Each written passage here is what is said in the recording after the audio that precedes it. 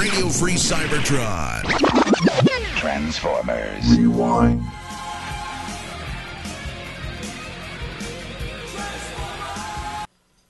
This week on Transformers Rewind, it's Five Faces of Darkness. The Great Wars are over. The Autobots have won. The surviving Decepticons, without a leader and desperately low on energon, retreated to the burned-out planet of Char. Once Decepticons nearly held the quadrant through terror. Now we scrap like slargs over a few energon cubes. Is this the fate of the mighty Decepticon Empire? In desperation, they realized that their only hope for survival was Galvatron. The memory bank must be in here. There it is. Find me the last visual appearance of Galvatron. But the only clue to their former leader's present location pointed the way to a fiery, distant planet called Thro. Meanwhile, the triumphant Autobots sent Blur and Wheelie with the transforming cog to Autobot City on Earth. But mysterious invaders attacked and kidnapped Ultra Magnus, Cup, and Spike. What happened to them all? They're gone. Yeah, and I'll lay odds on who did it. This planet is quarantined. Nobody comes, nobody goes until we find Cup, Spike, and Magnus. And what if we don't? Then we'll trash every Decepticon in the galaxy. Are the kidnappers Decepticons or some other race of evil beings?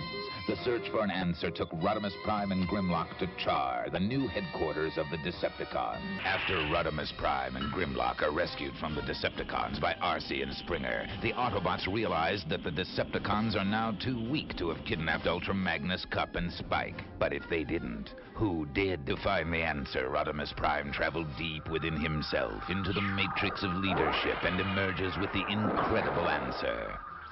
The Quintessons. Galvatron emerges from the lava plasma of the planet Thro to lead the Decepticons. Come, Decepticons! We have an empire to regain! Meanwhile, a daring raid led by Rodimus Prime and the aerial bots freed Ultra Magnus, Cup, and Spike an instant before the planet was detonated by the deadly Quintesson.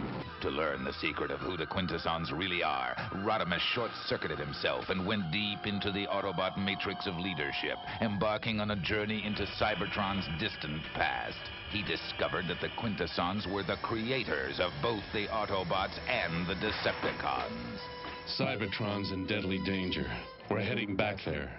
Now, the Quintessons are intent on reclaiming Cybertron at any cost. To do it, they begin a deadly assault against both Earth and Cybertron itself. Decepticons! Attack! The Decepticons will destroy the Autobots. Then we will crush the Decepticons. And soon, Cybertron will be ours! I think we can all agree that Five Faces of Darkness is probably the greatest piece of art that human genius has ever produced. Everybody agree? It's funny because I'm a fan of abstract art, and you're correct. I love Five Faces of Darkness. Watching it again was a treat. It's really the sequel to the '86 movie, It isn't is. it? Yeah, It was intended to be. Yeah, it's a complete follow-up. It's like literally, and now, dear Transformers. Well, what are we going to do now, guys? Hope he's back. Yeah. So Flint Dille wrote both this and the movie. And it was glorious. So much better than the movie. It has more to it, doesn't it? Oh, yeah, it sure does. Let's see here. It has more to it, but it's all in the last 22 minutes. That's not true. Yeah. It's just spread out. It maybe could have been an episode shorter, and it would have been probably a tighter overall episode. I think that it's. I don't want to say it's tight, but I think that there's a lot to it. There's so much Transformers Cybertronian lore that's packed into this, and it's both the old, in a sense, looking back into history. It's new history. It's retconned history, but it's history and so much new stuff. It's the first time we see the Predacons. It's the first time we see Trypticon. It's the first time we see anything that's season 3 that's not in the movie. There's so much to it. Skylinks, for God's sakes. Fighting Predaking. Yes. And I wish, though, the Rebirth had gotten I wish this had been like 4 episodes, like you said, Rob, and that extra episode could have this was And too, that extra episode could have dove more into like the nature of Headmaster RC, or just the Nebulon, the structure, the hive, and all. Just a little more backstory. Looking at Five Faces of Darkness, it's a fine 5-parter that could have been 4. And like Rob said, without a big loss of anything. Yeah, just not so much filler to fill up the time. Yeah. So, but it's so much out of the blue. Just so much. This is part of the Transformer universe. It's like the Matrix, which we had never heard of until the movie. Then all of a sudden, you have all this backstory. Just like, okay, back up the exposition a little bit more, and dump it.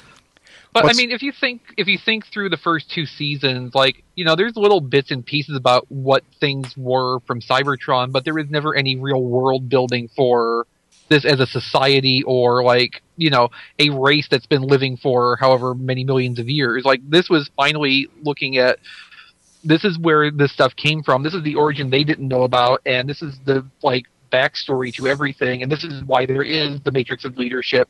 Still didn't really explain Unicron, and neither did call them the Primitives, but, you know. What's kind of neat about it is, you know, the movie really kind of set the new direction, you know, from the first 2 seasons, but this really sets it because it's like, the movie's basically, hey, did you kids like heavy metal? Well, here's a PG version. Yeah. You know, this is like, here's the next season, guys. It's now a space opera. It really is. So what I like about this, it's exactly what you said. It sets the stage for season 3. Season 3 is very much a space opera, and all the stuff on Earth. What we find out. So where in G1, all of the humans were either construction workers, Asian scientists, or some overlap of the 3. Or some overlap of 3. In this, all humans are either some vague Eastern European pauper, stereotypical Arabs, or futuristic spacefaring Americans. And everyone in the year 2005 will be wearing jumpsuits with their initial. No, not everybody. Not if you're one of the poor Eastern European paupers. Oh, true. Yeah. You guys remember when we did that a few years back? Oh, yeah. So I still have mine. So the thing is, this takes place in 2005, and it's sort of hard to think that's the past. So watching it... That's the future, dude. What are you talking about? I know. So watching it... 2010 is the past. When they're on the... What's the name of the planet? Goo? Was it Goo? Planet Goo. Yeah. So when they're on that, and they're in that garbage scow thing... they're CRTs that they're watching stuff on. But we don't... Oh, wait. 10 years ago, there were still CRTs, but it's the future. It's just kind of this awkward thing in my head. No, but you have to remember, though, it's Junkion technology. It's junk they found floating in space. True. This is CRTs from 1994 that were being blasted off in rockets as everybody switched over to, square flat panels. It was a slow transition. 2010, they were still using them. It's because, like, why do I need to buy a new one? Yeah, it's 2005. You're exactly right. Yeah, I mean, I had a flat screen in 2005. That's because I had an iMac. I didn't. You know, yeah, it came with it. So basically what this episode does, it goes in and tries to reconcile the new things that happened in the movie with this existing universe that you're supposed to be living in. So one of the big things that happened at the end of Transformers the movie is Galvatron got flung off into space. Yeah! And basically the Decepticons, when the first episode starts, well, the Autobots are in great shape. They're having basically the intergalactic Olympics. They're having Olympics. Yeah, and Jazz ain't saying anything. Yeah, things are good for the Autobots. The Decepticons ain't saying nothing. Bad shape. They're all starving. They have been kicked to the curb and flushed down the sewer. So they agree that they need their leader, a strong leader, like the Autobots had, which is kind of a nice little jab at Rodimus. But so Cyclonus decides I got to go get Galvatron, and my God, Galvatron is crazy as hell. He's just been bubbling in some lava for an unspecified amount of time. He's crazy and powerful. And sounds like Frank Welker. I vastly prefer Frank Welker Galvatron to Leonard Nimoy Galvatron. The thing is, like, Leonard Nimoy Galvatron works perfectly for movie Galvatron. Absolutely, he was this where he evil. he is the overpowering menace, and in season 3, Frank Welker Galvatron is great because he just sounds batshit. Yeah, he's crazy. He's just not a plot of season 3 is take him to the funny farm. I love Web World is the best episode of anything. I mean, Galvatron. It's like Megatron, pretty useless bad guy. Galvatron, still useless, but we all love him. I mean, this guy is hilarious. And it's the start of the Cyclonus abusive relationship, unfortunately. He just beat the piss out of him for whatever reason. Yeah, and the sweeps. I would hate to have been a sweep. You know, you got to wonder if there's a scene where they're looking like, why did we get this guy again? I mean, Cyclonus, you led it. Why didn't you take over? I'm still trying to figure out my voice sounds like this now. So one thing I always thought was interesting was because Galvatron, this is part of my human brain trying to reconcile Transformers logic, I guess. Galvatron was, in my mind, a new character. Yes, he was based on Megatron, but he was entirely different. But Astro Train in this, it just takes for granted that Galvatron was Megatron. I was surprised that they knew that. It seemed like, Starscream and Transformers the movie made that connection, sorta. But and everybody was listening when he said so. You think? But he's like, you think so? Do you think that was it? Everybody was standing there. But Cyclonus and Scourge came by to visit. Maybe they were like, they knew. You guys know, right? That there was that intervening time. It's like I might be Thundercracker or Bug. I don't know who I am really. It's like that thing. Rumors spread around. Oh yeah, well he was Megatron. Yeah, that makes sense. I can see that. Well, plus also Galvatron. Big thing for them to understand, even if Galvatron was a new individual, technically, I don't think it's a big thing to know that. Well, Galvatron was made from Megatron after we threw Megatron out of the ship that time. Remember that, guys? That was pretty great. Yeah. Well, we paid for that. And they're all looking like, "Hey, Astro Train, weren't you the leader? You convinced us to throw. You convinced us it was really heavy in space." Yeah. We're from space, and we fell for it. And he's like, "I'm not a good planner." So I kind of freaked out after y'all threw him out. So basically, the gist of this episode is the Quintessons are the creators of the Transformers, and they consider the Transformers kind of a nuisance and a threat, so they want to get rid of them. So ultimately, they try to pit the Decepticons against the Autobots, and they just basically want to turn on the Decepticons and get rid of them all in one fell swoop. They had the best plan for getting rid of the Transformers too. There's a switch. Well, Flint Dille, everybody. So, are you friends with Flint Dille on Facebook? I was till I think I offended him one day. Forgetting, you forget you friend celebrities or celebrities. Yeah. Because they're not your friends. They don't even comment or anything. Occasionally you see they're like I've made friends with Neil Kaplan and Gary Chalk. Yeah, those guys are cool, but most of them it's just like, this is my publicity page. They don't really do much with it. And then one day, I completely forgot because there's nothing coming from this account, and I read Autocracy, and I'm like, I don't comment on things like that. And I just tweeted out, they're just kind of making autograph as they go along, don't they? And then a little bit later, I'm like, hey, weren't I friends with Flint and Dille? Yeah, but so... And I look, nope. But Flint Dille, in all seriousness, I love Five Faces of Darkness. And I really appreciate Transformers the movie for what it is. And in one hand, I love it because I can quote it word for word, and I've watched it hundreds of times. Other hand, it kind of traumatized me. But Five Faces of Darkness goes a long way to with the world building, goes a long way to make things better for me. And it really did a great job of setting up season 3. I think Five Faces of Darkness would be better received overall if it wasn't so ACOM. Oh yeah. Yeah, it's. Yeah, so because there's strong story elements in there, and there's stuff that is really important for Transformers going forward, even beyond just the confines of season 3. But the animation just kind of knocks everything down. You're not really paying attention to what it's doing, as opposed to what it's not measuring up to. Like miscolored Transformers in the background, characters off model, characters that shouldn't be there, or everything taking a moment for Grimlock to eat a gun. Oh, Grimlock. So this was Grimlock and the Dinobots were stupid in seasons 1 and 2, but they had this sort of menacing sort of vibe around them. They were a threat. They were like barbarian stupid. Yeah. So in Transformers, I'm scared. In Transformers the movie, they were stupid in a less threatening way. By season 3, they were comic relief, and they were just there. They jumped straight into comic relief in this episode. And they were never in robot mode. No, Grimlock was in robot mode. Proportionally. Yeah. Oh, that's and in that one. He was in robot mode in the first part 1. And Slag was in robot mode in like part 3 when he wasn't on Goo. When he was a Decepticon, because he was a Decepticon in that scene. No. There was a scene where Slag in robot mode was walking with the Autobot party. No, there's a scene where Snarl is actually with the Decepticons waving his arms. It's not Slag, it's Snarl that I saw. Okay. There's another one. ACOM. Yeah.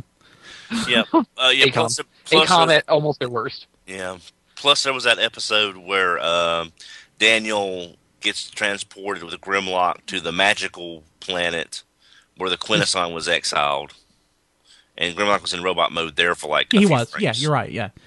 So in this episode, though, so many things introduced. It introduced the Earth Defense Force, or what is it? Earth Defense Command. Earth Defense Command. And Marissa Fairborn. Yeah. Marissa Fairborn's a one-man unit. Yeah, pretty much. Yeah, she is awesome. I mean, she goes and she's... Well, I mean, you saw the outer orbital platform people. They just got blown away. No problem. She's the only one that actually survived. Well, she's the daughter of Flint and Lady J, who grows very fast into a middle-aged woman from 1985. Yeah, it's... She just has an unfortunate voice. She spent most of her teen years smoking. Yeah. Them Decepticons are glooming again. Crap. Yeah, okay. But let's see here. What else? So many characters get debut in this. We mentioned Trypticon. We get an awesome battle that actually shows some scale that we lack in some later episodes between Trypticon and Metroplex. Mm-hmm. That's just super enjoyable to watch. And also, we see the Predacons for the first time, and they act like they're setting up a big rivalry between Skylinks and the Predacons. It doesn't really go anywhere outside of. Actually, in speaking of that, it features the so-called rivalry between Galvatron and Ultra Magnus, because they have that face-off, and Galvatron flees because they're the same price point. Mm-hmm. Yeah. but then I'm glad they switched it to Cyclonus and Ultra Magnus.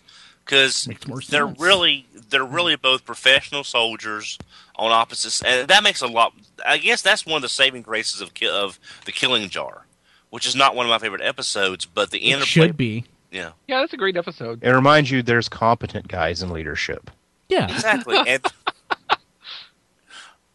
But I liked the it's Blaster says they're still on Io's Jupiter's moon. Good old Skylinks better get there soon. And the Quintesson says, "Thank you for telling us about Skylinks. We'll tell the Predacon so we can kill them." It's like, the hell?